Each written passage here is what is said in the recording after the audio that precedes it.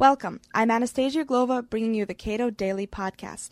Full and edited versions of our podcasts are available on our website at www.cato.org. Director of Health Policy Studies Michael Cannon has just released a new Cato study titled Health Savings Accounts. Do the critics have a point? Today, we'll find out from Michael whether, in fact, they do. HSA supporters often cite that HSAs give Americans more control over their medical expenditures as if that's a good thing. But Americans are not all healthcare experts, so why are we trying to put consumers in the driver's seat? Well, Americans aren't all healthcare experts, nor are they all experts with computers or automobiles or these sorts of things, but consumers tend to do pretty well at making their own decisions in these areas. The problem when it comes to healthcare is that they've been encouraged by the government to surrender control over their healthcare dollars to their employers. And in the process, what we've done is we've created a marketplace that does not give consumers the information that they need to make those decisions, so that consumers can't find out the price or information on the quality of healthcare like they can find out information on the price or quality of automobiles or computers. So one of the beneficial aspects of health savings accounts is that by putting consumers in control of more of their healthcare dollars, we're going to be changing the dynamics of the marketplace so that hospitals, doctors, other healthcare providers are going to be giving consumers the tools that they need to make those decisions for themselves. Could you address some of the criticisms that have been leveled against HSAs? Well, there are many, and some of them are actually valid, and that may sound strange coming from a scholar and an institute that has supported health savings accounts for many years. But health savings accounts have always been about returning control over consumers' healthcare dollars and decisions to those consumers themselves. And while health savings accounts do that to some extent, they are still pretty prescriptive. You do have to purchase a government-prescribed health insurance plan in order to qualify for a health savings account. That means that Congress is essentially designing what your health insurance is going to look like. That's something that even conservatives and other supporters of free markets rail against when the Clinton administration, for example, tries to do it. So we really don't want to get stuck with a health savings account system or product that has the government deciding what type of health insurance people are going to buy, because that's really inconsistent with the philosophy underlying health savings accounts in the first place, which is that people should be able to control those decisions and make those decisions for themselves.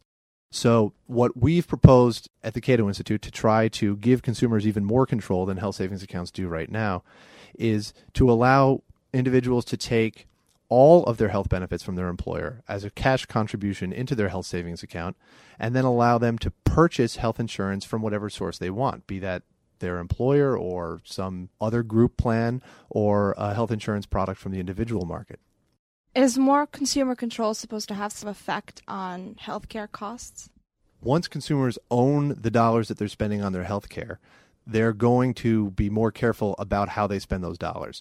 And that's been confirmed in study after study after study. Now, one of the criticisms that has been leveled at health savings accounts is that people will skimp on healthcare that they need in order to save a little money. There are a couple problems with that. The first is that you're assuming that people will skimp on healthcare that they need, even though that may put them at risk for even higher medical expenditures later on. So what that actually suggests is if people really do need healthcare, they will get it when they need it to protect their assets, to protect the money in their health savings accounts.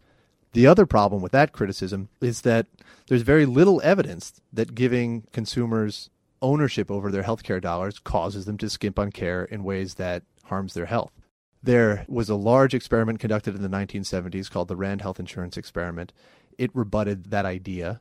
There have been studies since then that suggest that in certain cases, people with chronic illnesses, if they own all of their healthcare dollars, they may cut back on their medical consumption in ways that harms their health. It's not definitive evidence, but it's certainly plausible. And that's one of the reasons why we think people who have health savings accounts should be able to purchase health insurance that does provide coverage of maintenance drugs for chronic illnesses, for example. And that's one of the ways that health savings accounts can be enhanced to help the chronically ill. It still doesn't look like HSAs are a perfect solution. Could you address some causes for concern? Well, that's one of them, that health savings accounts don't do as much for the chronically ill as they could. Another is that health savings accounts as they exist right now really don't level the playing field for people who don't get health insurance through their employer, for example. The federal government provides a large tax break for people who do have employer-sponsored health insurance, who have access to that.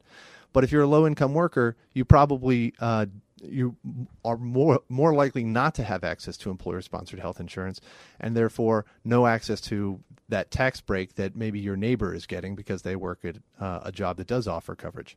So one of the things that can be done to make health savings accounts more equitable is to allow those low-income workers to make tax-free deposits into their health savings account, regardless of whether or not their employer offers insurance.